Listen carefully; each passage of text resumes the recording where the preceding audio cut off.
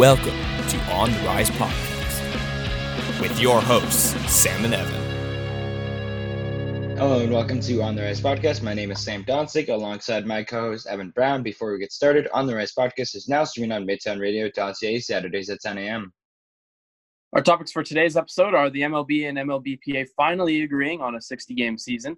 The New York Jets are hoping to keep star Jamal Adams despite him requesting a trade.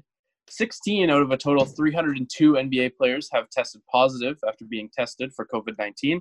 And our overview of the upcoming draft lottery part 1 for the NHL. Alrighty. Let's begin in the NBA because some breaking news over there is as for a total of 16 of a total of 302 NBA players have tested positive for COVID-19 after being tested on the 23rd. So how is this going to affect the NBA restart? Because in my mind, like we talked about last week with other leagues, with baseball and with hockey, with these players getting the virus, it seems that having 16 players, it doesn't matter even if they're not all the same team, but let's say 3 or 4 per team. That's 3 or 4 teams that's missing, 4 teams exactly, let's say Robert Joe, that are missing stars. And the big thing is that it really affects the restart in minds of that our players really safe in Orlando in this big bubble, because those 16 players are not going to Orlando. They're going to self-quarantine, they're going to self-isolate, they're going to stay away.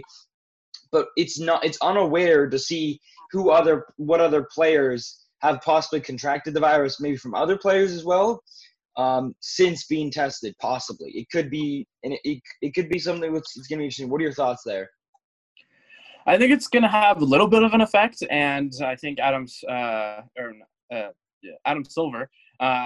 was saying that there is a bit of a growing concern, but they're not really too worried about it affecting the NBA restart.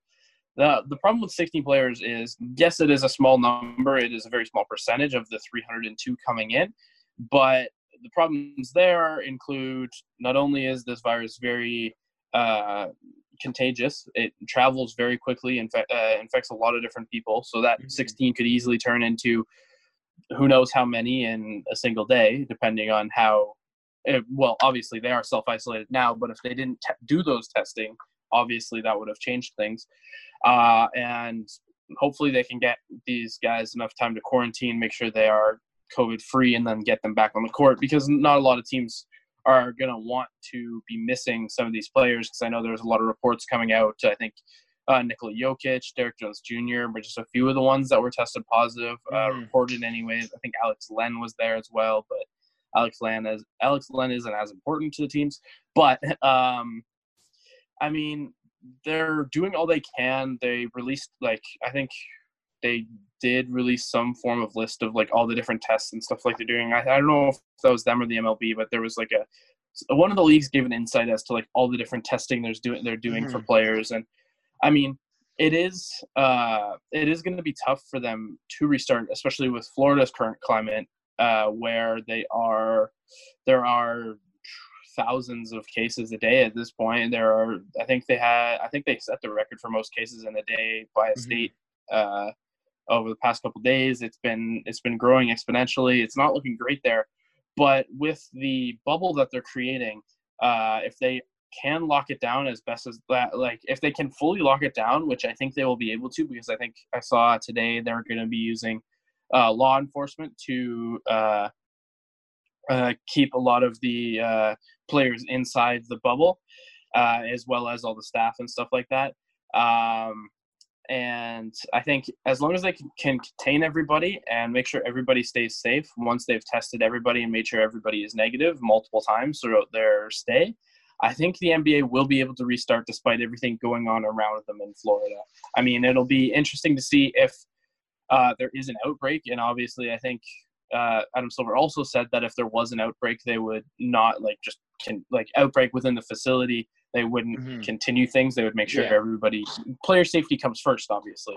And Adam Silver was making sure people knew that they're yes, it's all well and good. The NBA is coming back, but if things were to go awry, they're not just going to force players to go back out there, game in, game out kind of thing. They're going to make sure everybody is safe and because you never know with these types of this type of virus, because yes, they could heal really quickly, but for some people, they might not recover fully at all. So for some people, it still might damage their lungs a little bit. And that can be tough for a player's career, especially an athlete, when they're running down the court a bunch of times every game, right? So, I mean, it's definitely going to be a little bit of a risk for the teams going back, especially now that they have, well, less so now that they've made sure that they've found all 16 cases that could have been there, if that makes any sense. Like, it's a good thing they've found them out now rather than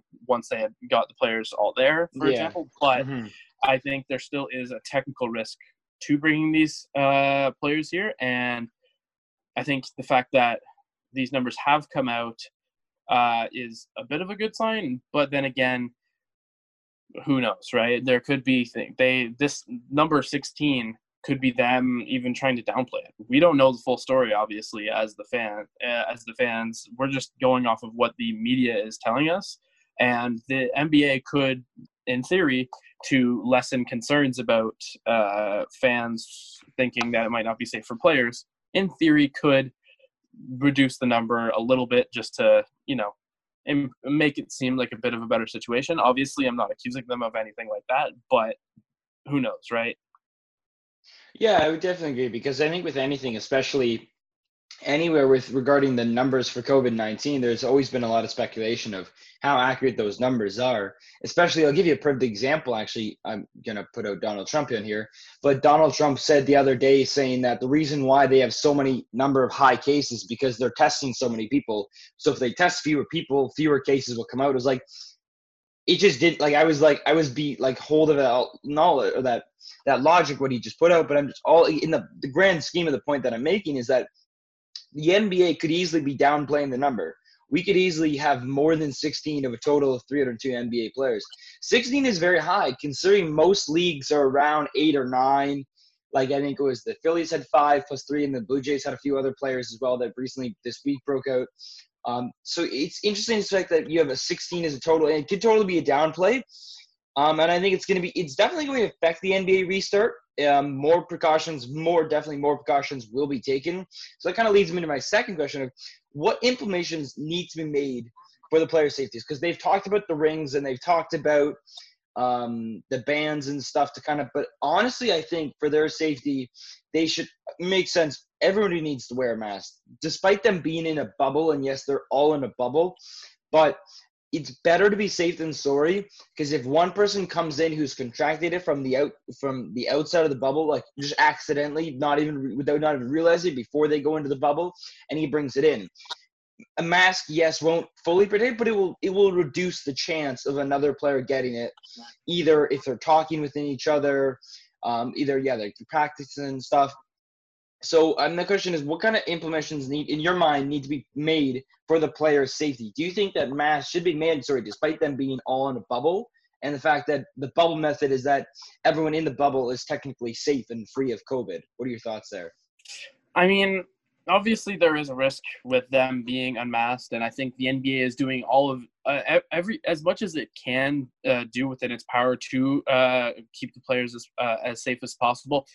As to having them being mandatory for them to wear a mask, I think most of the players will probably wear masks anyways, just because a lot of them will prefer to be on the safe side. But I don't think the NBA should fully make it mandatory, because yes, you are in a bubble. Yes, it would be considered safe, but trying to control that many people to mandatory wear a mask all the time, like, are you going to have people being fined or something like that if they're seen with their mask all the time? Are you because in the long run, while yes, you do have them in a bubble, and yes, you can have them wearing a mask all the time, when they're on the court, they're going to be masked off they're not going to have a mask on the court anyways. So that kind of almost defeats the purpose in a sense. So I feel like I think the players that will want to wear a mask will wear a mask, but I don't think it should be mandatory, because by the time they get on the court, it's kind of hard to keep them socially distanced on the court anyways.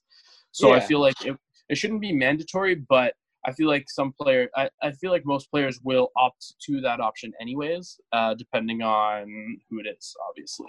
Yeah.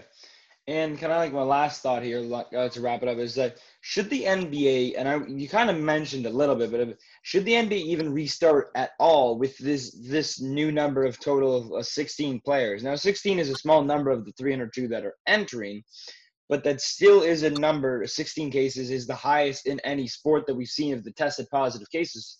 So should the NBA even restart at all? Like, I want to get your thoughts, and then I kind of will give mine and go from there. See, it's tough because there are some people on social media are saying like, the only reason they're actually restarting is because the NBA is in it for the money. They want all the TV deals. They don't care about player safety, which I totally disagree with. I think they are completely for the player safety, and I don't think.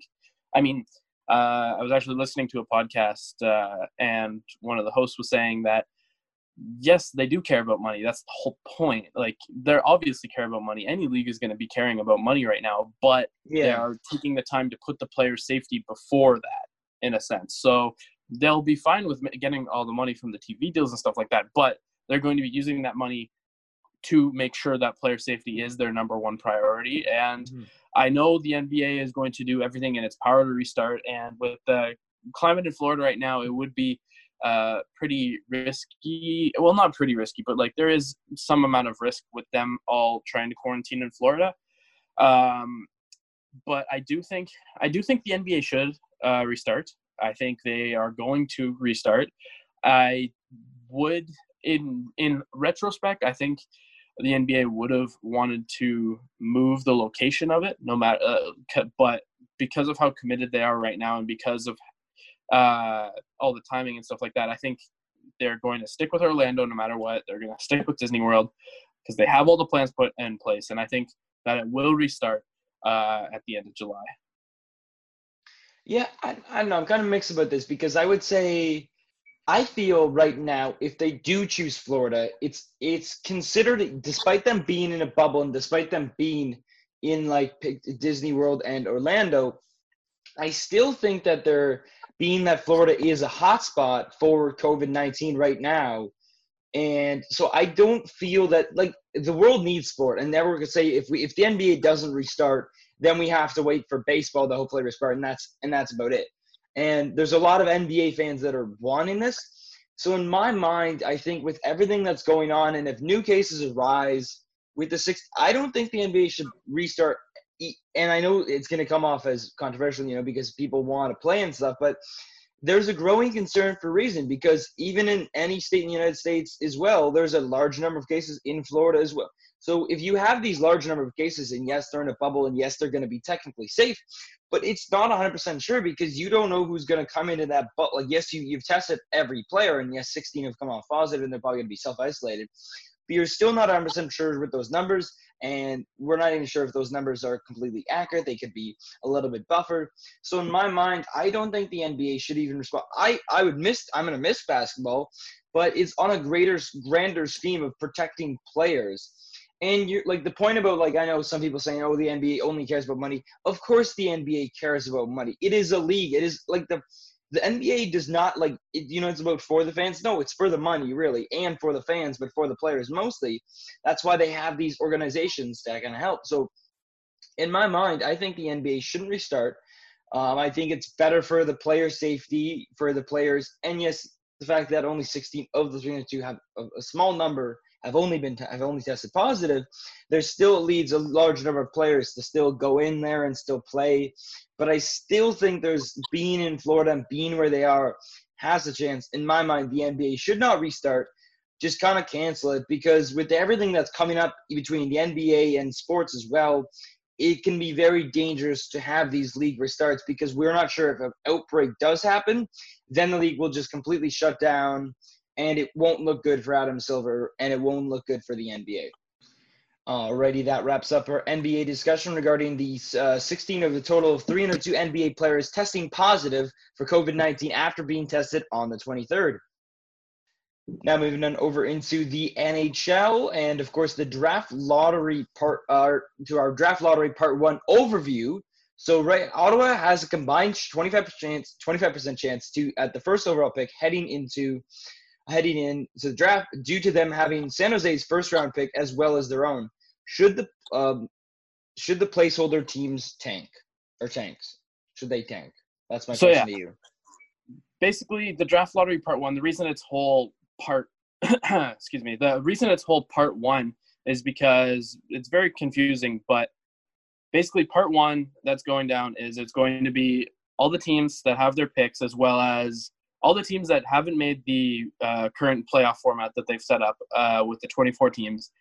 And then I think it's 8 placeholder spots for all the teams that will eventually lose in the opening rounds of the playoffs once the NHL returns. And basically the second part of that lottery will be deciding which will be the placeholder teams deciding. So when the 8 teams are eliminated, those 8 teams will be put into the spots based off of a whole separate other lottery. But basically tonight is the chance for the draft lottery, and the Ottawa Senators, as you mentioned, have technically a 25% combined chance. Realistically, that's not entirely accurate because of how statistics work, but technically they do have a 25% chance because they have 12.5% chance with their own first round pick that is projected to go first overall because they were one of the worst teams in the league this year, down there with Detroit, as well as San Jose, who did not have a great year this year as well, who also has technically a 12.5% chance of making the playoffs. So, or 12.5% chance at the number 1 overall pick. So technically it is possible for the Sens to have the 1st and 2nd overall pick, but also it's technically possible for them to have the 4th and 5th overall pick. So it'll be very interesting. And one of the things I saw on Twitter, they were talking about maximum chaos scenarios, where it's just crazy, outlandish scenarios that would really make NHL media have a field day when they talk about chaos scenarios. And one of them was where 3 placeholder teams that technically could have a chance at the number 1 overall pick all get the 3 lottery picks somehow, even though it's very, very unlikely. So then not only does Detroit, the Senators, the Kings, and the other teams that are up there waiting for their draft picks, not only do they not get the top 3, not get one of the top 3 spots, but then we now have to wait for the other 3 teams to be determined based off of how they do in the round robin. And that's why I kind of wanted to talk about the questions of should placeholder teams tank, because if theoretically a placeholder team does get into the lottery, say they get the 2nd overall pick somehow, some way, the lottery just works out in their favor, that could mean that easily, if the Leafs lose to the Blue Jackets, they have a chance at it now. If the Penguins lose to the Canadiens, they have a chance at it now.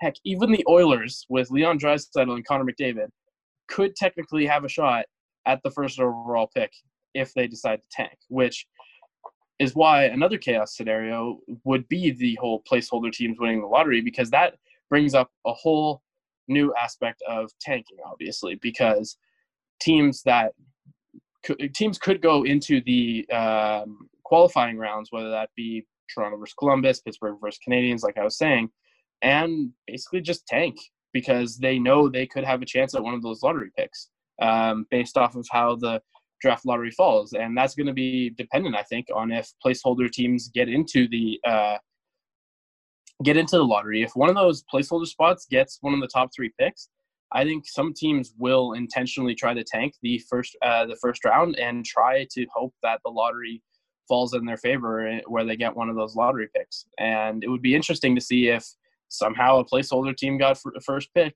and then you see next year Lafreniere play with Austin Matthews, Sidney Crosby, Connor McDavid. It would be pretty interesting to see if some teams take it that way. I'm not saying they should, and I'm not saying they will, but I just think that would be kind of interesting. What are your thoughts?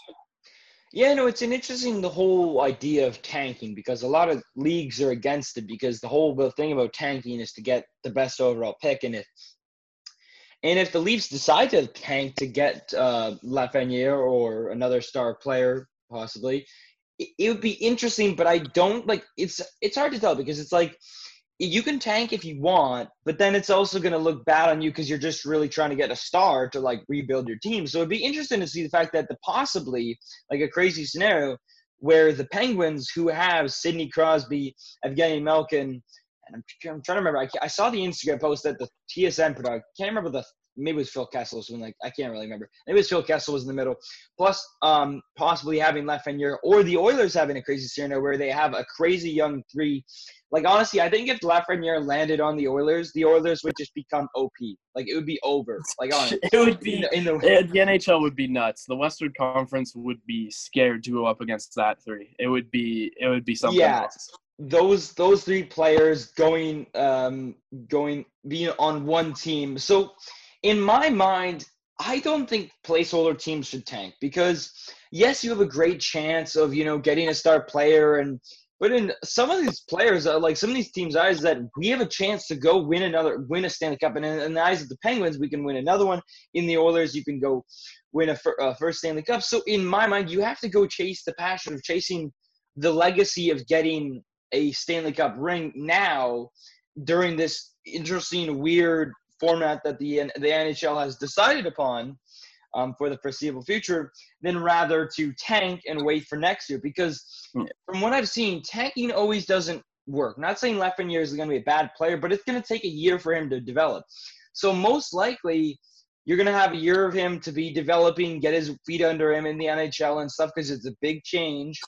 Like obviously, if he does go to the Oilers, Draisaitl and McDavid will be able to help him with that move, but I still think they're still a few years out. So it's like you have a chance this year to have they have a really good team, the Oilers. So in my mind, if they have a chance to go win the Stanley Cup this year, they should not tank because they have the chance to go chase a legacy, like a Stanley Cup, which is much better on a legacy resume in my mind, getting into the Hall of Fame, than just tanking to get one good player. Now, you could say tanking could lead to multiple Stanley Cups because if the Oilers do get him, or the Penguins get him, or the Toronto Maple Leafs get him. So it's a really tough toss-up to decide if the placeholder teams should tank, but in my mind, they should not because they have a better chance possibly still at getting a piece of legacy put onto their resume, you could say, for the Hall of Fame. Exactly. And obviously that is all dependent on what happens in this part one of the lottery. If none of the placeholder teams get a lottery pick, which is the technical most likely scenario, then that changes team strategies entirely. Then it will be full out them pushing for a top playoff spot. Mm-hmm. But then if a placeholder team does get into the lottery, that's when the things start to get janky. And yes, there is a whole idea of tanking, but at the same time, what if a team just gets upset? What if the Montreal Canadiens the 12th seeded Montreal Canadiens end up taking out the Penguins in the first round? Now the Penguins are like, well, we didn't tank, but it's still a pretty nice consolation prize in the fact that we could have a chance. It's still not likely because then you have to go through a second lottery process and hope that you get that pick. But at the same time, it kind of gives teams something to fall back onto if the lottery, if the ping pong balls bounce the right way and the lottery works out in their favor, depending on if a placeholder team gets in. Or who knows, maybe the Sens just get the top two picks and then the ultimate chaos scenario is done and the Senators are going to be looking mighty fine heading into the next few seasons to build upon their young core.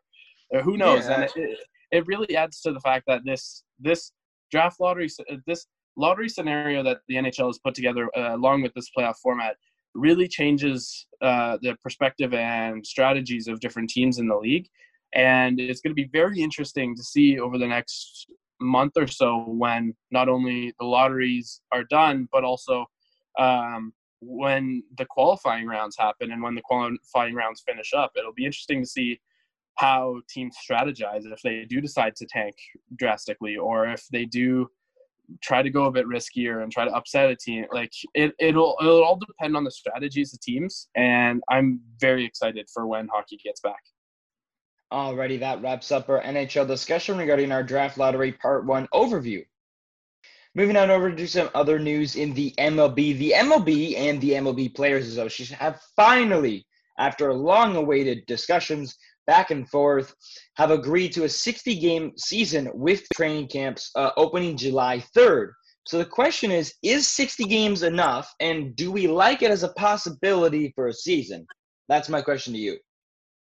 So this is my thing with 60 games, and it's good because they finally agreed, and everybody is happy that they finally are starting to make progress. They're still trying to figure out.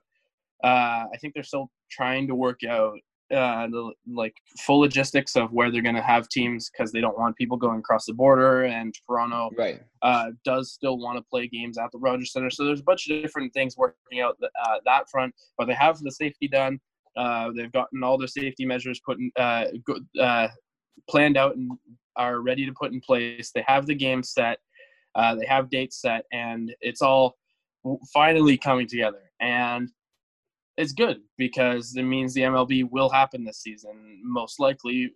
They'll probably still have to figure out where some Florida teams end up playing because of the current hotspot down there. But once they figure out those finer details, everything will be good. The problem with 60 games, though, in my mind, is it really changes the whole aspect of the season, because I think it was The Score put out a stat that basically took last season and put the season into the first 60 games. And the World Series winning Washington Nationals last year wouldn't have made the playoffs in the first 60 games. In fact, they were last in their division going 60 games into last season. And I think it was something crazy. I think the Royals would have made the playoffs, and there was a couple other weird ones in there, just because teams can get off to a bad start. I mean, there are many cases where some of the teams just barely squeak into the playoffs, but then they instantly vault and do well in the playoffs, like we saw with the Nationals last season. So it really changes the pace of the game, because a regular 162 game season is a lot different than a Titan 60 game season, in my opinion. And it will really change the face of the MLB, because if a team gets off to a good start, say they have a good stretch of, 20 games, that's 2/3 of the season right there, or a third of the season. 1/3 of the season. So if you go, say, 15-5 in your first 20 games, you're pretty much set for the rest of the way. You're pretty much already guaranteed you're going to be in the top half of the league, basically, depending on how things shake out. And that could instantly put you into contention. And one of the things I was actually just reading was an article on The Score. I can't remember who put it out, but they're talking about underrated bets to win the World Series. Because right now, the Dodgers, Yankees, and Astros are still the top three to win. But what they're saying was because most games are going to be played in division. So you're just going to, the Blue Jays will play most of their games against the Yankees and the Red Sox and Orioles and the Rays. But also geographically, the NL division, they're going to play some interleague games based off of where they are. So the Jays would play the Marlins because they're on the east side of the United States and stuff like that. Right. And they're basically talking about underrated bets to win that could have a shot to win the World Series. And they brought up a really good point with a team like the Oakland Athletics, who may be a sort of bubble team to make the playoffs in a 162-game season, but now it means they're playing most of their games against the Kansas City Royals, the Detroit Tigers, who are not going to be that great this season, no matter what. They have good futures, but they're not going to be that great this season. I think it was actually the Chicago White Sox, not the Oakland Athletics, now that I think about it. Either way, they're basically saying that teams that would be playing in bad divisions basically would have a better shot of making the playoffs, because if most of your games are against bad teams, that instantly puts you in a better contention to have a much better season on paper. I believe it's the NL Central, I want to say. That is, I can't remember if it's NL Central or the NL West that they were also saying was supposed to be one of the weakest divisions this year. And easily any one of those teams, because they're playing each other so much, could run away with it, right? So that's the one thing I have. That's the one problem I have with the 60-game season, is so much could change in 60 games, or so much could change in 60 games, and the whole teams could go on a heater, teams could go on a cold streak. It doesn't give a big enough sample size, in my opinion, to allow teams into the playoffs. Obviously, they will get into the playoffs, but it's going to be interesting to see how the MLB sort of like changes in a 60-game season. What are your thoughts? I kind of disagree with you because I think that having a big 162 game season is great for baseball because it allows teams to start off rough and then work their way back up. Even in the NHL where there's only 82 games, teams can kind of have a rough start and then work their way up.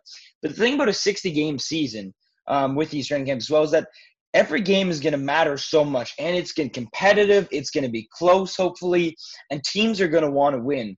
Because having 102 less games left on the season than compared to last year, every game is going to count. Every game is going to matter. Every inning is going to matter because it makes it so much competitive. So I like the 60 games in the aspect of it's going to be super competitive because the players will want to win and stuff because they know they can't get off to bad starts because if they go out, let's say through 20 games, they go 7-13 in 162 games, or out of that. Now, if you multiply that up to a 162 game season, let's say they go 21 and 36 or something or 39. That might be a little bit rougher sketch, but in a 60-game season, you won't be able to recover from a little bit of a skid like that. So teams are going to want to focus. They're going to want to play hard, and it's going to make baseball competitive. Not saying baseball was not competitive before, but I'm saying it's going to make it more competitive. It's going to make it more interesting. More people are going to watch it. With everything that's going on, people are definitely going to watch the MLB as it comes back. I'm going to be super excited. So I like the 60 games in the aspect of making it, I'd say, entertainable, and also really competitive in the aspect between the players and between the players amongst each other. That's the one problem. The one problem I have though with it being competitive, it's going to be more exciting for baseball, obviously. But not that I'm disappointed in, but the MLB is going to be disappointed as a whole because the best part of having a 60-game season is that every game is going to feel like a playoff game between the two teams, obviously. But teams are going to be missing the playoff atmosphere. When games are important like that, you see the fans show up and you see the stadiums are buzzing with excitement, right? Mm-hmm. And that I feel like is going to take away a bit from the competitive side of things because yes, every game means more, but now you don't have that fan support. It's going to be in quiet stadiums, right? Teams are used to, except for the Tampa Bay Rays, but most teams are used to playing in very loud, packed stadiums, and they're used to having a ton of support. That was funny. It was a bit of a low blow, but it's fair. It was good. It was fair. Teams are used to having a ton of people in the stands, and they're used to having loud crowds that are supporting them. And if nobody's in the stands supporting them, it's not going to feel exactly like a playoff game every game. Because that's what a 60-game season would feel like. In normal circumstances, 60 games would if it's just a 60-game season, every game would feel like a playoff game for teams when they're going up against tough matchups, and because they have that fan support around them. But without the fan support, it's gonna be it's gonna draw away from their inspiration to play the game, if that makes any sense. Yes, games are gonna mean more, but they're losing that inspiration that having the support of 40,000 fans gives them every game, right?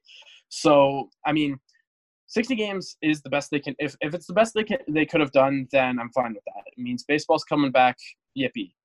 But yeah, in the grand scheme of things, 60 games is kind of a tough mark of games to be playing for this season.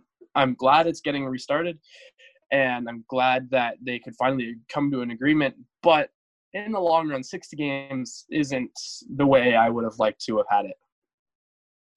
Yeah, no, I would agree. It's interesting, like the whole thing with a lot of the players probably wanted a bit of maybe a longer season with obviously the prorated salaries, which I think they've agreed on. But the 60-game season is good in my aspect because it does. Yes, you're losing the fan aspect. Of course, there's not going to be fans with the number of cases and stuff.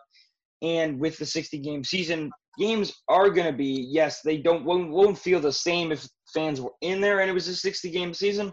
But it's the best that they could do, and I think any baseball fan, like you said as well, like yourself, you're happy that baseball's back. You're happy that they've agreed, because there was even, I remember a week ago, there was concern that the MLB wasn't going to come to an agreement with the MLBPA, and there was a slight possibility that the MLB would be canceled for 2020, which would absolutely suck because it's just one less sport to watch on TV. So I can see where you're coming from, but I also see where I'm kind of making my points and stuff. And I still like the 60 games, because it does make it competitive, even without fans there to support them per se. Alrighty, that wraps up our MLB discussion regarding the MLB and the MLBPA finally agreeing on to a 60-game season with training camps to open July 3rd. Moving on over into our last story of the day regarding Jamal Adams and his sweepstakes of where he is going to land. So the New York Jets reportedly are hoping to keep star Jamal Adams despite him requesting a trade. He also said earlier this week, when asked by a fan, that he is trying to land with the Dallas Cowboys. So the question I pose to you, should Jamal stay or go? It's tough because the Jets obviously are interested in keeping him. They want to keep as much talent as they can going into because the Jets are looking in after this year probably to exit the rebuilding stages and start competing again. Obviously, they've been trying to do a lot of work, and they want to keep together as many good future pieces as they can. And it's understandable that they want to keep Jamal Adams around to not only help improve their team greatly as he continues to improve, but also they want to keep him to mentor some of the newer players that they're going to be adding in not only this offseason, but next offseason and probably the offseason after that. So the Jets obviously are trying to keep him. I can understand why he'd be upset because it's the New York Jets. They haven't been great for a few years now, and they are in the midst of a rebuild. But if I'm Jamal Adams and I am around a culture where they want to have me, yes, I want to go and win. And I can easily understand him wanting to get out of that culture and go to a more winning one, whether that be Seattle or Cowboys or Pittsburgh or Tampa Bay. But with the Jets, they are in mid-rebuild right now. And while he does want to win now, and while I'm pretty sure he is going to have a contract coming up eventually, if the Jets are pushing to have him stick around because they know he can be a valuable part of their rebuild once this finally gets going. If I'm Jamal Adams, I hear them out. I listen to what they have to say, and if they give him a good pitch as to why he should stay and as to why the Jets will be hopefully making the playoffs in the next 2 or 3 years when he is still with the team, if they make a good pitch to him, I think he should stay personally. I mean, the Jets have been making some interesting decisions in the offseason. I think they are trying to get through this rebuild, and I think they are pushing to hopefully within the next 2 or 3 years start to win again. And I think Jamal Adams could be a part of that culture if they impress him with their pitch. I think while he did request a trade and he's understandable in wanting to go to a more winning culture now, I think if he really trusts the process and if he gets a good pitch from the New York Jets, I think he should stay in New York. I would disagree, because if you're Jamal Adams, if I'm Jamal Adams, and I've been on the New York Jets for the past 3 seasons now, I've had a stellar career. I've helped them win some games. And they clearly have not done enough to build talent around him. They're trying their best. They brought in Sam Darnold, but Sam Darnold really isn't clearly the answer because he's struggling. He's going to take some time to develop. He's no Patrick Mahomes or anything else. So that's clearly a big question mark there regarding the whole QB situation going on.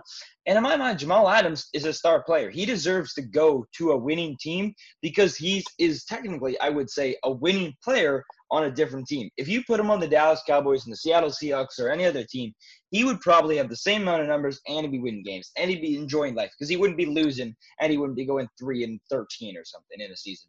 So I think Jamal Adams, as if I technically was hypothetically Jamal Adams, I would go to a different team. So I think Jamal Adams should go based on the answer that he has tried to stick it out with the team. Because in my mind, whenever you're a young player and you do well, like I'll give an example, the whole Jack Eichel thing. Jack Eichel is a great player. He's done well through his 5 seasons and stuff with Buffalo. And he hasn't really had any breakout seasons. But in my mind, it's kind of like if you do well at a team and the team isn't building around you as the star player, we're not saying Jamal Adams is the star player, but he's one of the star players along with Sam Darnold. And if they're not doing enough to build around him, then you need to go to another place that will do that, or go join a team that is like, I don't want to say go join a team that's already like, I would say like stacked or anything like that, like overpowered. Like go join the Buccaneers with Tom Brady and everyone else and stuff, and just kind of hop in that bandwagon. Go to a team where you can kind of make your difference and make your impact, be your own player. And I really think that the Dallas Cowboys might be the right team for him, with being him wanting to just do well and stuff and having a winning culture in Dallas. Yes, they've had some rough seasons, but honestly, I think with the talent that they have, and if they land Jamal Adams, I would watch them out. I would watch out for them. My bad. In the NFC East. So that's I mean, like if I'm Jamal Adams, and obviously I understand why he wants out, and I think he should go if they can't prove to him that they won't improve in the next few years. Because if I think the Jets are going to have to give him a pitch. If they really do want to keep him, they're going to have to go to him and say, okay, look, here's our plan for the next few years. Here is the type of talent we will guarantee that we can bring in within the next few years to surround you with good players. This is why you should stay. If they can impress him enough with that, then I think you should stay. But if they can't impress him, or if they don't come to him with something like that, I easily understand him going to another team. Saying that, I would love for him to go to the Cowboys. I think it would mean they might have to give up a bit to get him. I think, and obviously him being asked by a fan isn't really a reputable source. But, I mean, if he is trying to go to the Cowboys, that would be, I think, where he would have the most impact. A team like the Cowboys, anyways, that could use a bit more help on defense. He would be a very good piece to add to their team that is only going up from here, it seems like, anyways. And once they signed Dak to a long-term contract after they finally got him to agree to a franchise tag, I think once they finally get him under contract, I think this Dallas Cowboys team will be one to watch out if they can add Jamal Adams for the foreseeable future. Because that now not only do you have a good 1-2 punch on offense in Zeke and Dak Prescott locked up for the next few years, but if you can have Jamal Adams on the defensive side of the ball, that really gets you a good team that could look to do some damage on both sides of the ball going into the playoffs. And I think Dallas should be interested in him, and I hope they don't give up too much to get him. But I think that Jamal could be a good impact player if the Dallas Cowboys do decide to go after him.